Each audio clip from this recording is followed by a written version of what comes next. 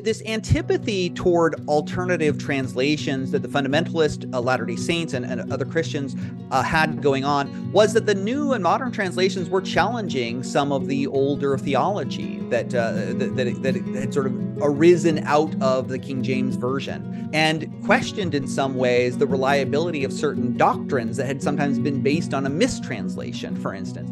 And so there was some hesitation around church leaders sort of wanting to open up and say, well, maybe our entire theology based on that reading of that one word, justification, or things along these lines, that doesn't really hold up in modern translations. Maybe we should just rethink the theology rather than enforce some mistranslation. Jesus land if they live righteously. It's time for another episode of The Cultural Hall, and honored to welcome back to The Cultural Hall Taylor Petrie. If you want to know more about him, we do far more background and getting to know him in episode 409. That's how long ago that was. 409, he wrote the book Tabernacles of Clay. We also chat a lot about sexuality within the church. So if that's something that you might be interested in, check it out. It's episode 409. It's in the past, and that's not what we're talking about today. Welcome, Taylor.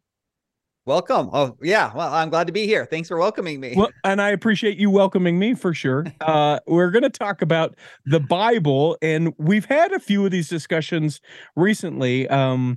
In the not so distant past, we had Thomas Wayment talking about his New Testament translation of the Bible, but that's not what this is. This book that you have co-authored, co-edited with some other folks, called The Bible and the Latter-day Saint Tradition. It's not a reworking of the Bible. Tell me what it is.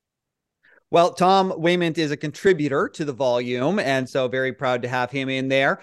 Myself and my two other co-editors, Corey Crawford and Eric Eliason, all have kind of different training in biblical studies. So you mentioned that my other book is on gender and sexuality in the church, but my actual doctoral training and the area that I teach in as a professor is actually in biblical studies. And I became interested in the intersection between biblical studies and the Latter-day Saint tradition in grad school. Obviously, I had a lot of questions as I was studying the Bible. And turns out that Corey Crawford was also in graduate school with me. He was studying the Old Testament or Hebrew Bible, and I was studying the New Testament. And we started having a lot of conversations, and came to know Eric Eliason along the way, and realized that we were really a part of a broader network of Latter-day Saint scholars who were sort of coming of age at that time period, who were getting training in graduate schools in biblical studies at a scale and to a degree that earlier generations really hadn't matched. There had been Latter-day Saints who had gone off to study the Bible for 100 years or so.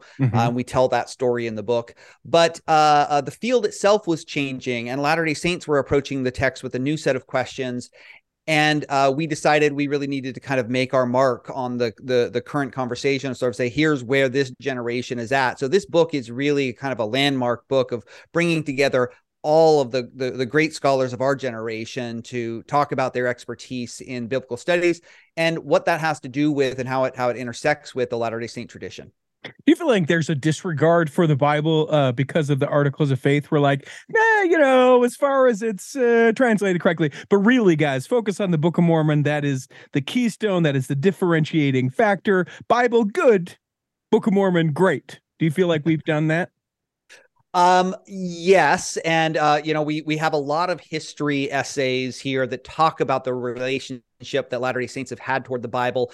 In a way, this goes all the way back, as you mentioned, to Joseph Smith, to Brigham Young, who were negotiating a relationship to the Bible a little bit differently than many of their Protestant contemporaries. Their Protestant contemporaries were sort of locked in a battle over what does the Bible mean, and wrestling with the contradictions and tensions within the Bible. And Latter-day Saints, like Joseph Smith and Brigham Young, early Latter-day Saints, were really thought that, maybe there's another source of authority here. The Book of Mormon, as you mentioned, prophets as another source of authority. And so Latter-day Saints have had this kind of ambivalent relationship to the text where it's both accepted as an authority and is sometimes superseded by contemporary scripture and modern revelation, and is sometimes disregarded altogether as well. And so we've had this kind of this sort of long conversation, and the way that then scholars enter into this conversation at a later stage with the rise of a new set of critiques and criticisms of the Bible, I think adds another layer of complication to those stories. But as you noted, in the modern period, there really is a turn to the Book of Mormon, starting with Spencer W. Kimball. Mm-hmm. And it's funny because as I was looking back at this earlier stage here, and Ezra Taft Benson, I should say, as I was looking back at the earlier stage, I found Latter-day Saint scholars who were complaining that, man, we just really don't pay attention to the Bible anymore in the 1960s. So we've been sort of lamenting the fact that that as a people we don't pay attention to the Bible as much.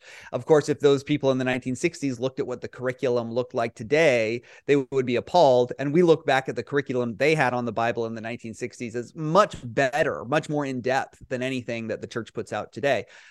So we have, I think, seen a little bit of a retreat from the Bible as in general as a people, in terms of the depth of attention that we give it relative to what we've done in the past, at least. Do you feel like there's a disadvantage or like a judgment on when we talk about scholars, particularly members of the Church of Jesus Christ of Latter-day Saints, scholars who study the Bible, that because of our attitude towards additional scripture, that there are those that, study the Bible who are like, you don't even have table stakes. If you believe that there's something beyond this particular book, no thanks, you're not invited. Yeah. I think one way of kind of looking at the value that the church as an institution tends to put on biblical scholarship is to compare the church's scripture department that they have in Salt Lake with the church history department that they have in Salt Lake. One is full of amazing scholars who are trained as historians, who have amazing publications, who really know their craft of 19th and 20th century history. And the scripture department is made up of many very well-meaning folks, but not a single one that is trained in biblical studies, in scripture translation, in that even knows the languages really with any seriousness. It is not there where you find kind of any sort of serious scholarship. There are many amazing Latter-day Saints who are biblical scholars. Many are employed at BYU and other places. But the church doesn't really put a lot of concern in the question of biblical scholarship. Now, there are some general authorities where we could make some exceptions and say, oh, they cite a biblical scholar here and there. They seem to be citing modern translations rather than the King James Version as a kind of sign of their engagement with some of the developments in biblical scholarship. But as an institution, it's hard to really make the case that we have a high value, not just on the Bible, but on biblical scholarship, as you mentioned. There seems to be a shift, though, within the church, and some are accusing, I think, the church of trying to be a broader appeal, or that we're sort of softening it, right? Like, hey, Christian brothers and sisters, we're just like you. We're leaning into Holy Week, and we're, all these things that have been traditionally, sort of either biblically based or far more mainstream Christian, and there's sort of that push into it. Do you think that then with that we'll see with the headquarters or the downtown, the Department of Biblical Studies, like, is there a shift to know that, to be more that, so that we can, when we engage in these other Christian denominations, be more educated around that within the church? It's possible, but it's hard to look at other Christian denominations and say that they're particularly engaged with biblical scholarship either. Biblical scholarship and churches have really kind of pursued parallel, sometimes intersecting, but often antagonizing paths in relationship to one another. Back in the 19th century, sort of new methods of history and new approaches to studying the Bible were developing. We sometimes call these higher criticism. It's a term that some Latter-day Saints might be familiar with. It was very much attacked by mid 20th century church leaders like J. Reuben Clark and Joseph Fielding Smith and Bruce R. McConkie, who hated higher criticism. And so there's been a little bit of a tension there and with respect to biblical scholarship that the church has had. And that really reflected the direction that many churches were going in that period as well, where they were sort of moving toward fundamentalist and evangelical approaches to the Bible, which engage with biblical scholarship somewhat skeptically. Or maybe sort of mercenarily. Something, they would go in and they would find things that they really liked or that supported a certain position, and they would kind of ignore the rest.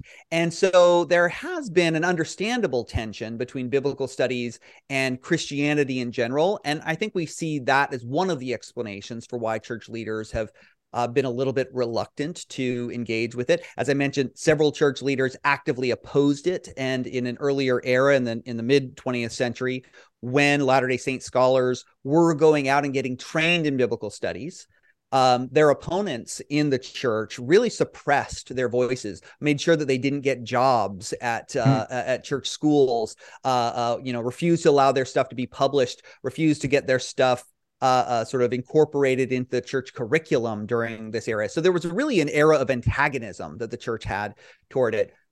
So I'm not necessarily sure that as the church is sort of leaning into its Christian credentials and Christian credibility, that biblical scholarship as such is necessarily going to be the thing that gets them there. In a way, it is a sort of similar issue that the church was dealing with in an earlier period with respect to its own history. Right. And where it was a little bit scared of engaging with the sort of professional study of its own history, and tried to suppress it in some cases as well, and then eventually turned a corner and said, no, we need to face these issues head on, and moved in a direction toward transparency and so on. And so some of my colleagues who are authors of this book think that we might be headed in that direction with respect to biblical scholarship, as well as Latter-day Saints start to be exposed more to the study of the Bible and realize that some of the simplistic narratives that might have existed don't really hold up so much anymore.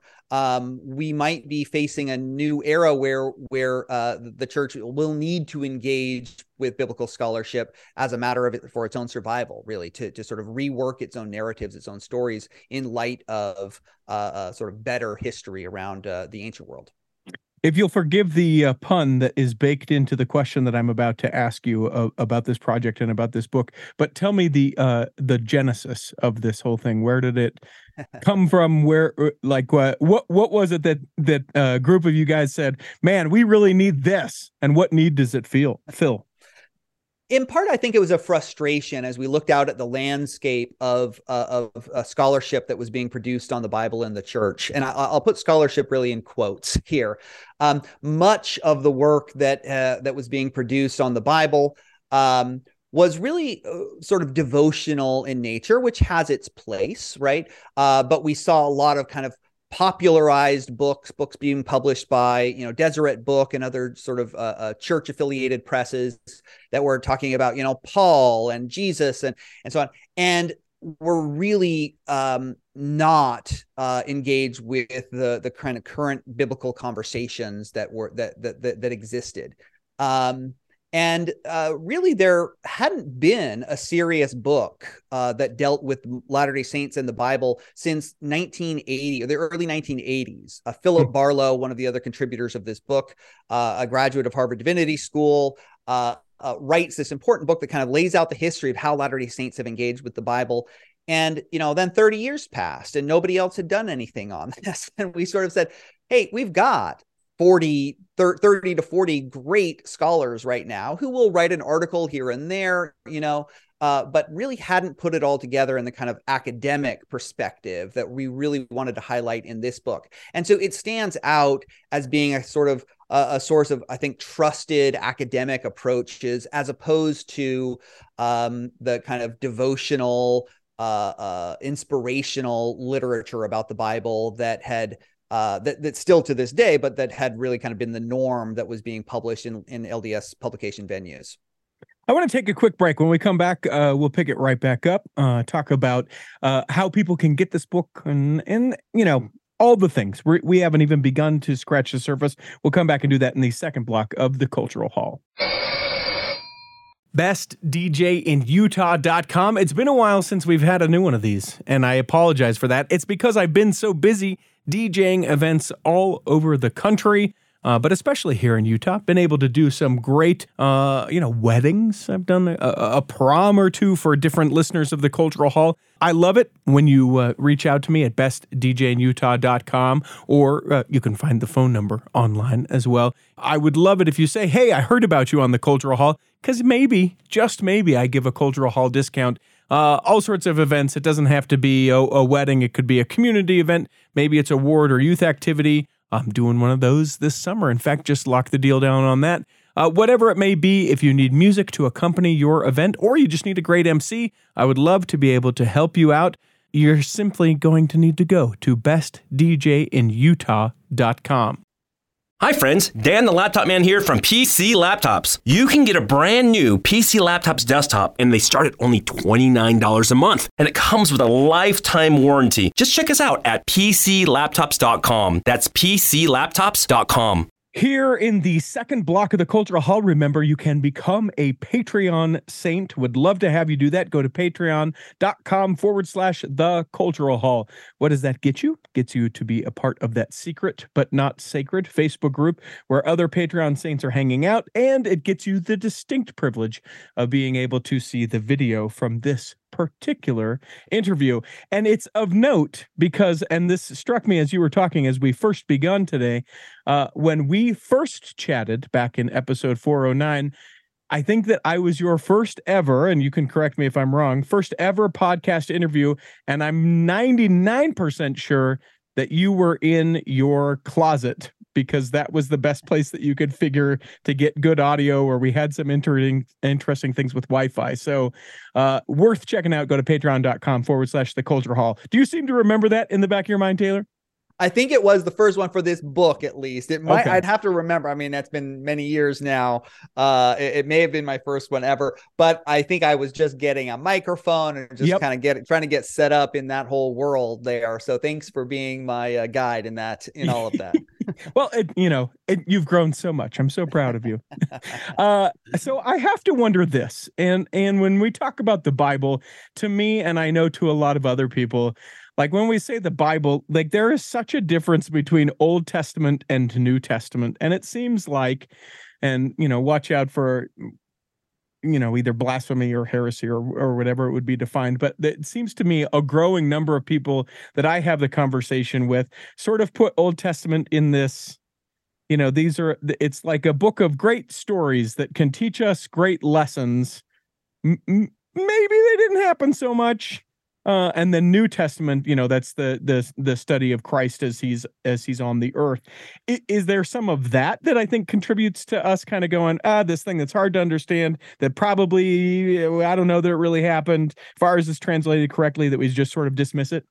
I think in part that these kind of popular narratives about the Book of Mormon, the Old Testament as being hard to understand or as being maybe even morally questionable in a lot of ways, right? And certainly as being less historically reliable are sort of out there in the world, right? And the idea that the New Testament is somehow more historically reliable is another interesting thing. It's not entirely true either, Sure. Right? But yeah, these are, I think, a part of the broader conversation, and they're an example of the way that Latter-day Saints sort of absorb generally Protestant, generally Christian ideas that kind of emerge about the Bible. Some of them are a result, I think, of the fact that we rely on a 400-year-old translation, a very inaccurate, poor translation of the text, one which represents a level of the English, a layer of the English language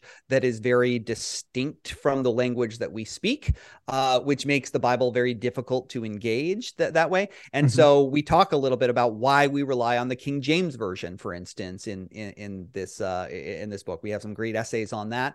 And, I always encourage people to read a new modern translation that is better, and you'll understand the text, and suddenly it will make more sense to you. And it's not all just a bunch of these and thous the whole time. Now, there are some people who love the poetry of the King James Version. I am not one of them. I cannot stand the King James Version, but that's, I think, maybe one of the things that sometimes contributes to that inaccessibility of the Old Testament that many Latter-day Saints feel. It's so interesting to me when you consider the where we've come to where we are, because I really feel like there was this sort of dogmatic way of, it is King James Version. You are looking at something else. How could you? That is not what God would want you to do. Almost that, heavy-handed. And then when we get the most recent, sort of rework of the General Handbook, where it's like, other translations, they're fine. And then, having conversations with people like Thomas Weymouth, who says, you know what, when it's translated into other languages, it's modernized for these individuals in a way that in English we adhere to the King James Version and do us this tremendous disservice. When I think about it and really stop and sort of consider a God who would want me to understand, the whole discussion of like what translation I should be using just sort of disappears. But that 30 years ago would have been like, whoa, Mr. and Mrs. Stedman, brother and sister Stedman, your son has wandered. Where are you going to reel him in? Are we going to bring him back? Is it just a maturing? Is it a globalization of the word? What is leaning to that being so, really earth shifting in the Bible? Well, I think this goes back to the 1950s. And, we talked about some of those mid 20th century figures like Joseph Fielding Smith and Bruce R. McConkie. But J. Reuben Clark is in the mix there. And he's one of those that not only hates higher criticism and biblical scholarship, but he really goes after the King James Version as being the only authorized version for the church. He writes a book, Why the King James Version, where he disputes the reliability of other modern translations that were kind of emerging and becoming popularized in the middle of the 20th century.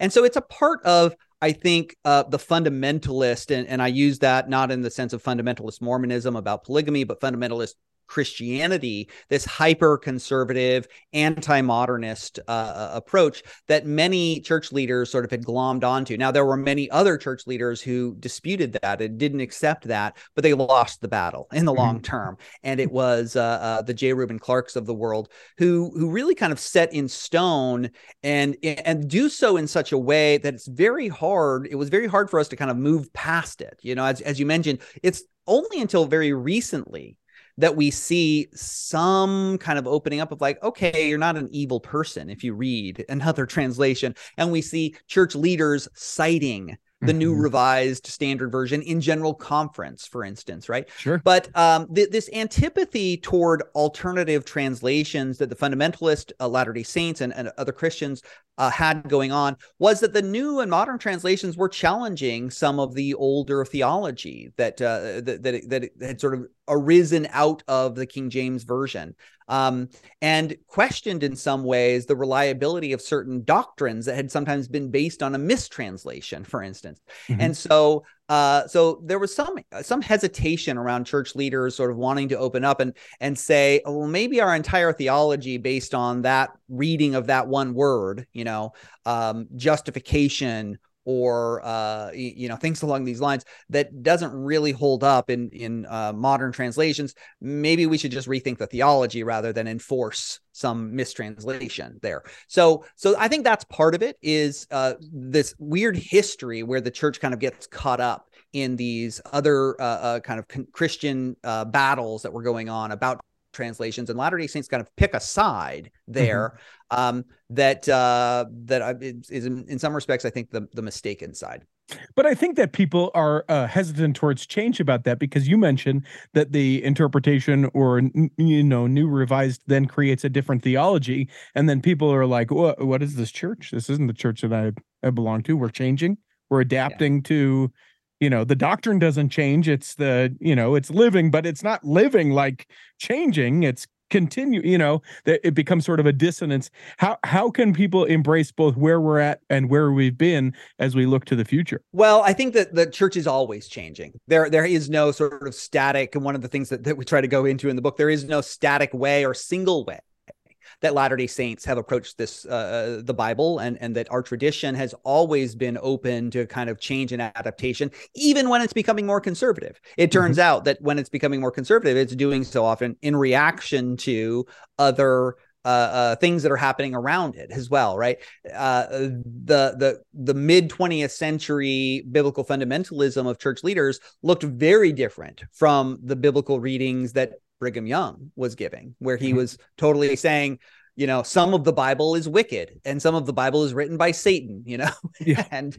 had a much more critical perspective in relationship to the Bible than his successors later on. Right. So we're always in a conversation around these things. And I think that being open to the fact that the tradition itself is always in a sort of development is also part of what the tradition of continuing revelation, of a kind of continual adaptation that is built into our theology is made for.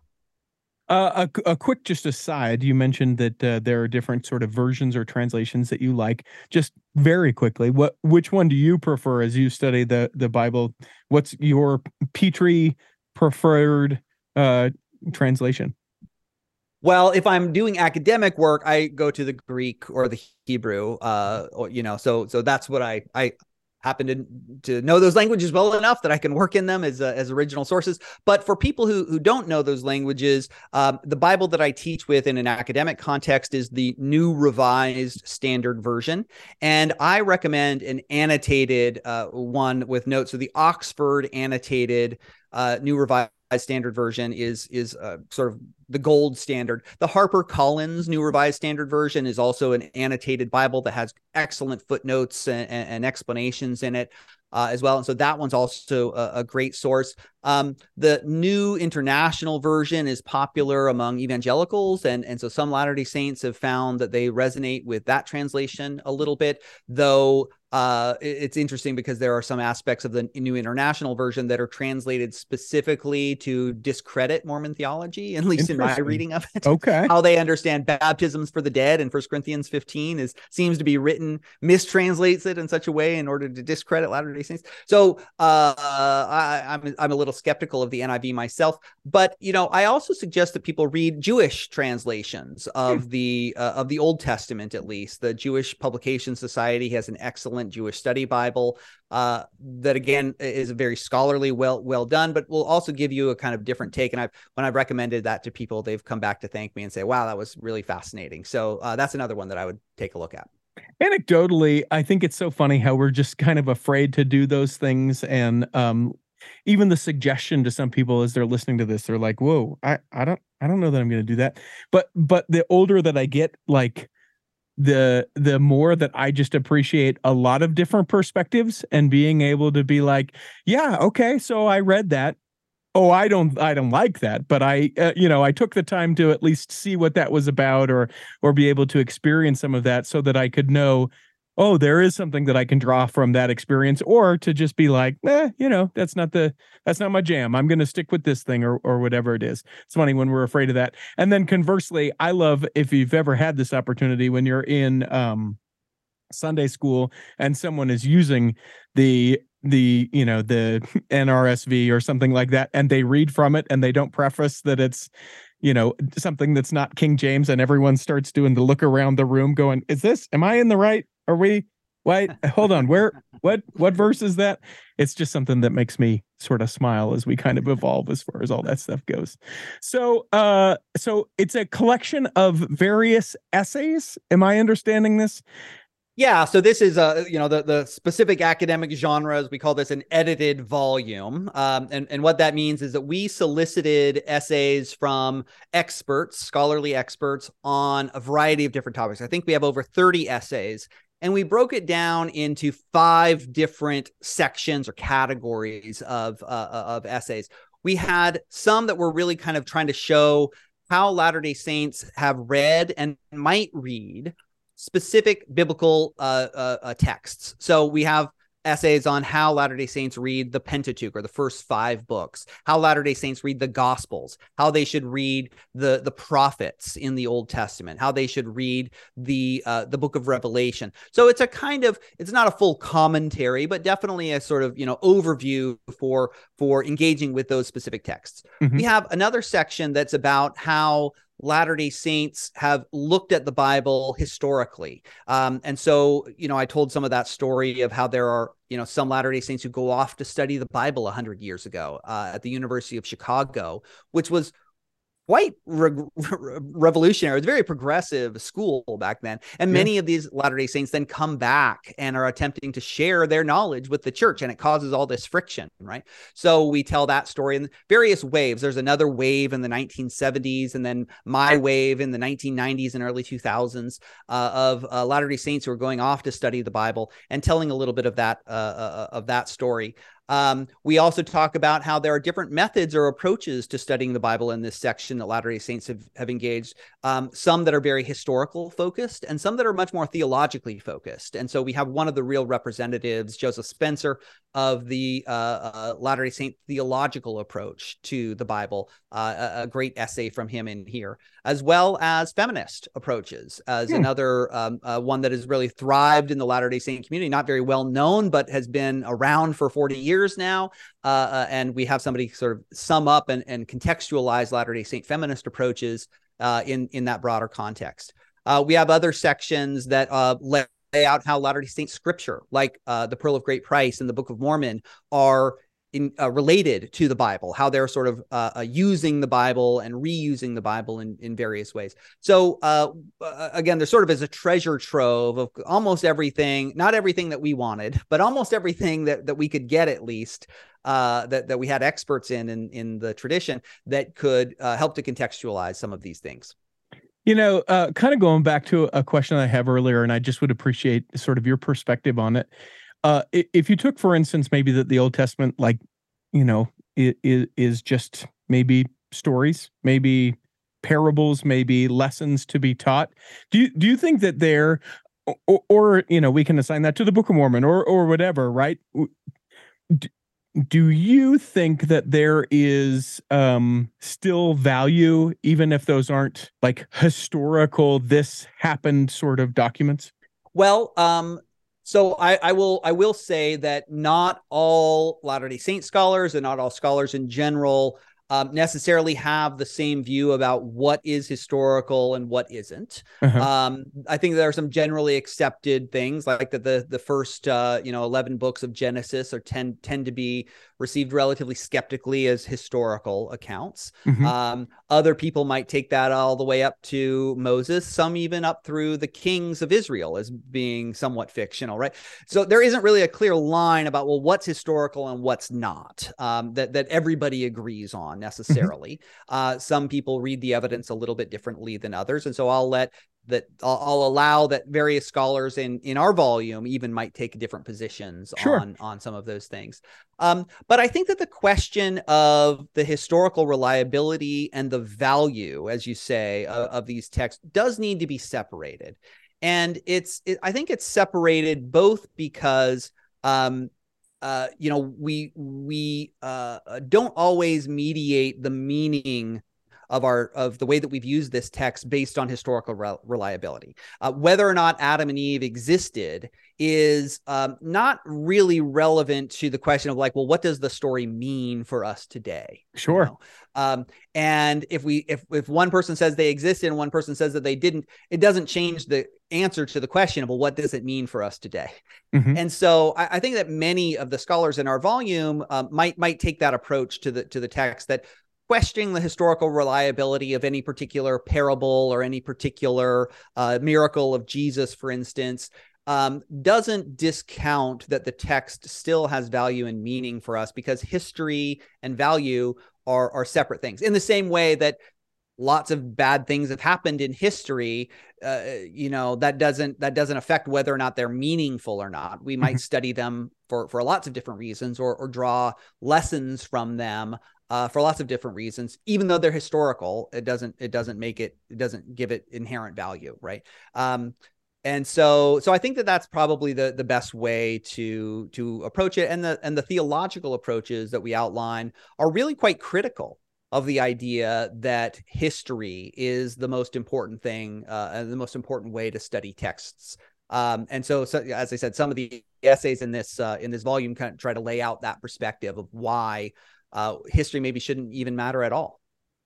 I think that's a generous place, especially when we talk about things like the historicity of the Book of Mormon specifically, right? A lot of people that will come at that book of scripture, horses, there's horses. I can't believe that you would say that there's horses or iron or any of those kind of things. And I think that it allows a place to be able to say, oh, this is so very valuable to me. And whether or not there was a horse or not doesn't matter. Again, I don't want to take the position representing all of the authors in the volume here. Some might think there is great value in whether or not there were horses. It's not, I don't think, the most relevant question that many people might have. Now, I will say that as a tradition, we have often tied, again, coming out of this more conservative and fundamentalist approach to the Bible, as churches were splitting from the scholars, or scholars were splitting from the churches on these issues, when the scholars started saying, wait a second, you guys, these things can't be historically supported. There wasn't an Exodus, or, this, you can't reconcile this part of the Gospels and so on. And churches started to freak out and said, no, it definitely happened that way. And so there was this tradition, and our church is definitely a part of it, of leaning into history as somehow being validating of the value of this text, right? And I think as the century has passed, the last 100 years have passed, people are probably a little bit more open to being critical of that position, in part because the historical issues have gotten a little bit even more clear than they were 100 years ago. Again, not everybody agrees on every last little thing here, but it's much harder even today than it was 100 years ago to uphold the historicity of everything that happens or that's described in the text.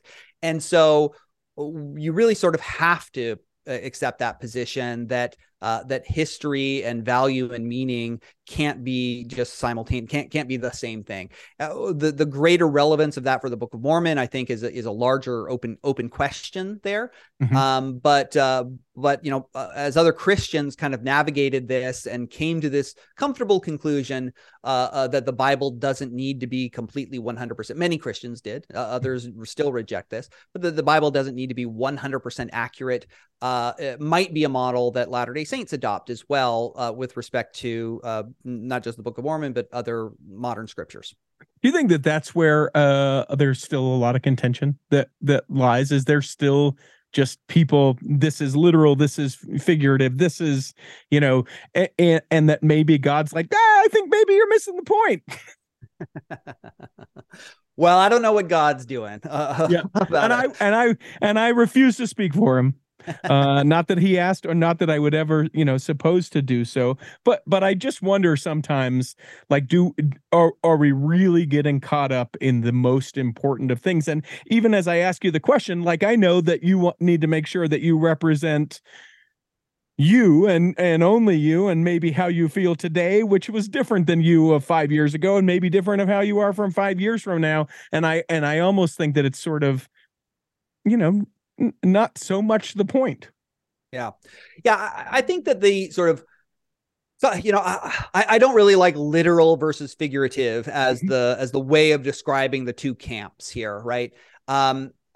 Everybody is a little bit literal and everybody is a little bit figurative, and there's no like one side versus the other. Sure. But I think that the idea that there are that there is a kind of split that dominated the 20th century and continues to be relevant in the 21st century between that fundamentalist perspective that we've described of a kind of absolutism of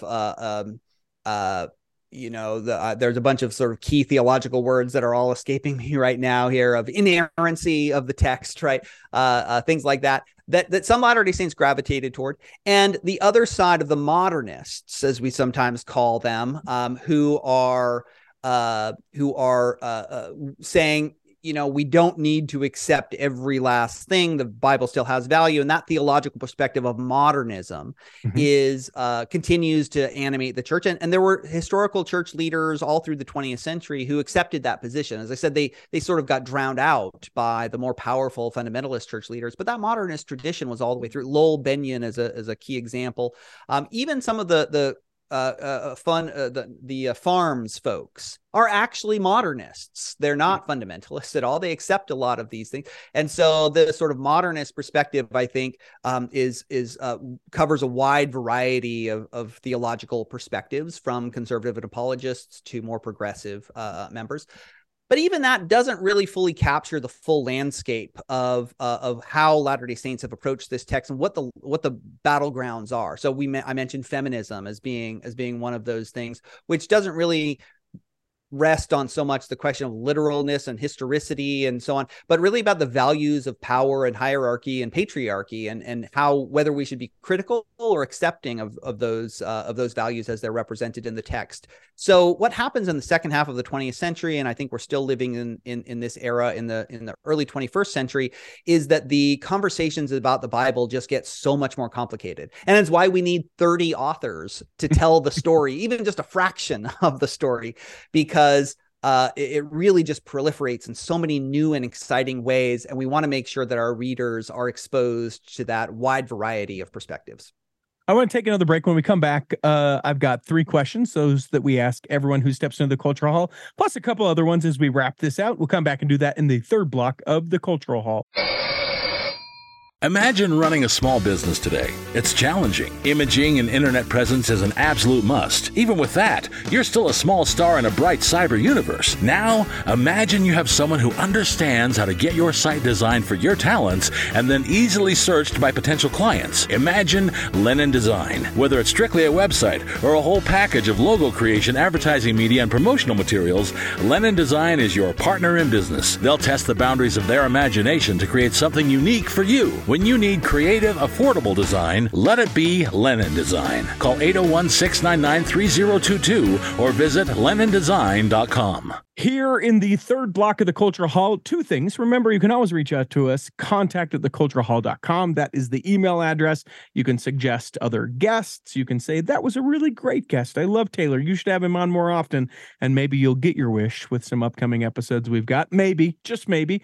That's contact@theculturalhall.com. And then don't forget, there is that free Facebook group. It's called Back Row. It's the Cultural Hall Back Row. You can find it on Facebook. It's over 300 people who love to talk tangentially about the various things that we talk about here in the episodes. Very rarely are they about what the actual episode was about. They usually are like, oh, Taylor's in Michigan. I love Michigan. And then we go off on a tangent about some place in Michigan where you have to get a shake or something like that. You can check that group out. It's the Cultural Hall Back Row. Now, Taylor, I'm not going to do the fool's question of do you have a favorite, but with over 30 essays, is there one that, as you were preparing it to publish, something that either you found to be groundbreaking, something that you felt to be very different to how you had looked at something before, something that for someone like yourself who studies this went, oh, okay, here's the thing I had never considered. And I know you think that about all of them, but I'm asking you to highlight 1 or 2 of them, perhaps. Oh, some of them are really kind of treading familiar ground, at least familiar ground to me, And so I'm very much valued the fact that they were sort of expert summaries of where the conversation was. And some of them were really breaking brand new ground, Again, I won't go through all of them that I'm looking at the list right now. And I love pretty much every single essay in this. I'm very, very proud of them.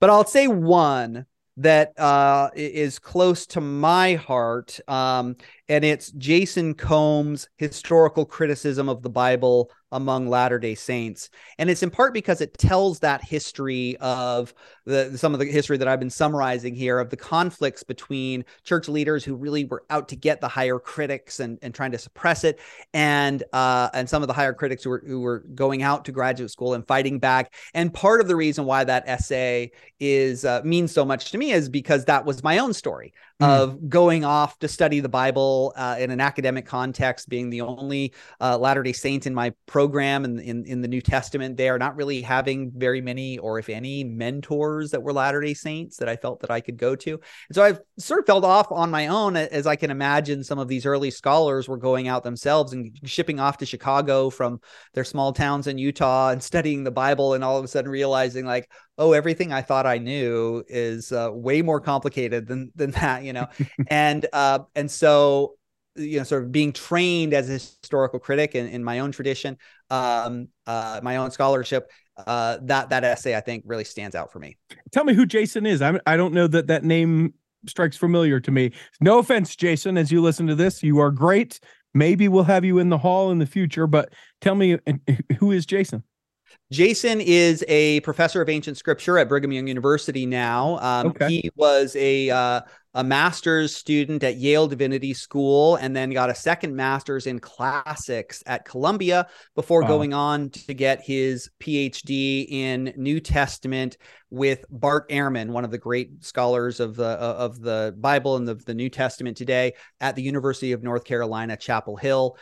He's a couple of years below me, but we've sort of known each other pretty much our entire academic careers, and really love and respect his work and his scholarship as a New Testament and early Christianity scholar. Wow. And future guest of the Cultural Hall. That sounds like a fascinating sort of approach and journey that he's gone in.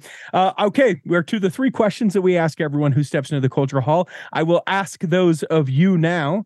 The first question is do you have a calling, sir? And if so, what is it?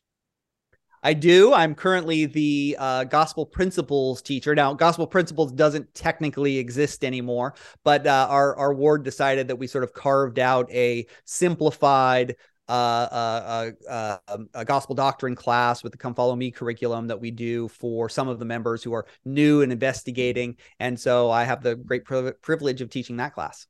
I think that is maybe the best class. I'm sad that we sort of, as a church as a whole, sort of let go of the gospel principles, but just the simple doctrines and being able to teach it.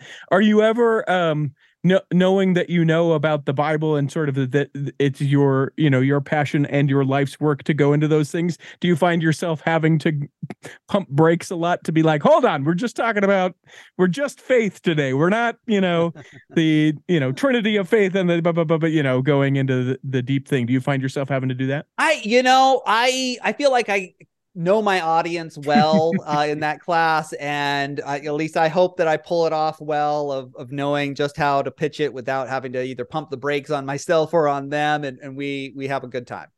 If you could pick a calling for yourself, either one that exists or make one up, what would you pick? Oh man, I think I have pretty much the best calling that there is. So I love teaching. Obviously, I do it professionally. So anything in the gospel doctrine world and the teaching world, I'd be happy to do that. I've had lots of different callings in the past, but those tend to be my favorite.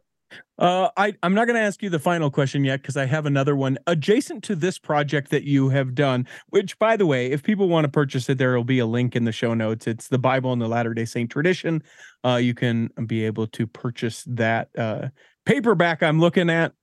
Says that it's like $45. So it's a fairly healthy, hefty, great book people can get their hands on. Is there a project adjacent to this that you feel like either you or someone like yourself should engage in to help, the Latter-day Saint folk with the Bible? Is there something that we're missing that needs to be made? I think that, I point out, I think some of the things where I would like to see our scholarship on the Bible mature a little bit more in the tradition, at least relative to others.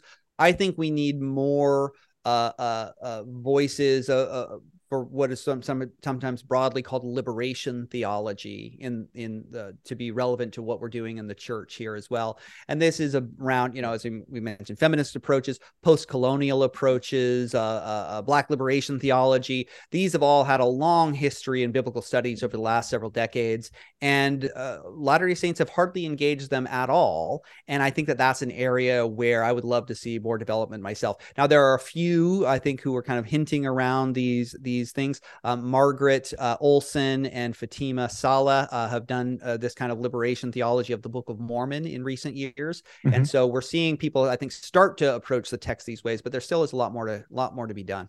Something I'm sort of curious as you were mentioning that is the study of the Bible, whether it be Old Testament or New Testament, is it mostly a gentleman's practice? Like, are the classes mostly men? Well, I'm fortunate to teach at a non-Latter-day Saint school, a non-religious school, and I get everybody who has never opened the Bible that wants to take my class to people who grew up and went to Catholic school. I don't find it to be dominated by men at the undergraduate level for sure. There is certainly a problem, I think, at the graduate student and especially at the professor level of it being white male dominated. And some of that is because conservative seminaries are some of the main employers of biblical scholars, and conservative seminaries tend to hire a lot of white men. So when you show up at conferences, you're looking around, you're like, it's all white men. I would say that there are several graduate schools who have tried to take things in a different direction. Several seminaries even that have tried to take things in a different direction. So we're seeing some turnover here. But it's definitely a critique that can be applied to the field as a whole, and absolutely a critique that should be leveled at Latter-day Saint biblical studies. And I mentioned this in the introduction that I'm a little embarrassed, not my fault, but I'm a little embarrassed that as a field, we continue to be dominated by white men in Latter-day Saint biblical studies. And I think that there are various institutions or efforts that might be made to bring in some fresh voices here. One of the things that excites me about that is knowing that, that first of all, that's being recognized, and hopefully that there are those that will come, through the undergraduate, graduate, and doctoral kind of approaches those things and become those professors, is the excitement about those new perspectives to come, right? And that's no sort of slight against the white male perspective of that, but a white female, a person of color male, a person of color female, whatever the thing, the more voices and the more conversation that can be had, that makes me excited to know that hopefully that's coming down the way. The final question we ask everyone who steps into the Cultural Hall, you've answered it before, but I'll ask you to answer it again, is what is your favorite part of your faith? Oh, I might give the exact same answer as last time. I don't know. Maybe I'll because I have a standard answer to this, but I think I'll offer a new one this time here.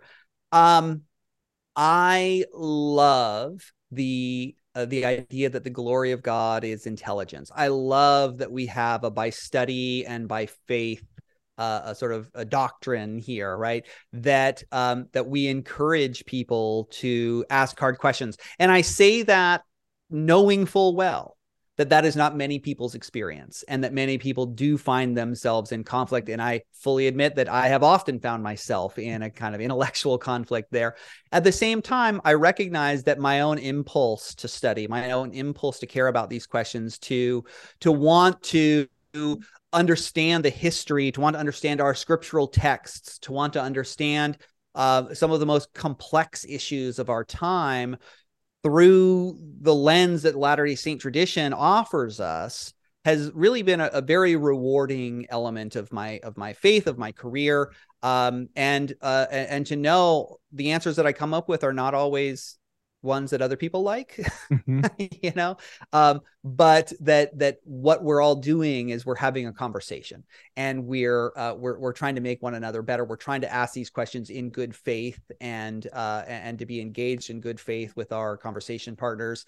And I guess I just really value that, again, a book like this, that we can bring 30 plus people together to have that conversation where we don't all agree on everything, but that we can engage respectfully and in a learned way to discuss the things that are really important to us. I really appreciate that. One question dawns on me as you were speaking. What is next for you as far as projects go? Seems like you've always got something, or probably better put, 10 somethings in the fire. Tell me what we might see from you next, or what has you curious in thought. Well, I've got a couple projects that are at various stages. One that's in a relatively late stage, that is a book about queer kinship in the Latter-day Saint tradition, and a book at the early stages that's about second century Christianity. Doesn't have a Mormon angle at all, but that's my other sort of passion, and the other field that I participate a lot in outside of Mormon studies, and working on a history of that era that I hope will be summative of where the scholarship has gone in the last few decades. Awesome. Look forward to having you back to chat about those. We hope that this episode has nourished and strengthened your body, that if you're not healthy enough to listen this week, that you will be healthy enough to listen next week, and that when the time comes, you will be able to travel home in safety. In the meantime, Chris at Alpine Lakes Travel, Rick McGee, Debbie Wanless, and Chocolate Cake Bites Podcast will be saving a seat for you on the back row of the Cultural Hall. Save me a seat, it's sure to be neat. Oh.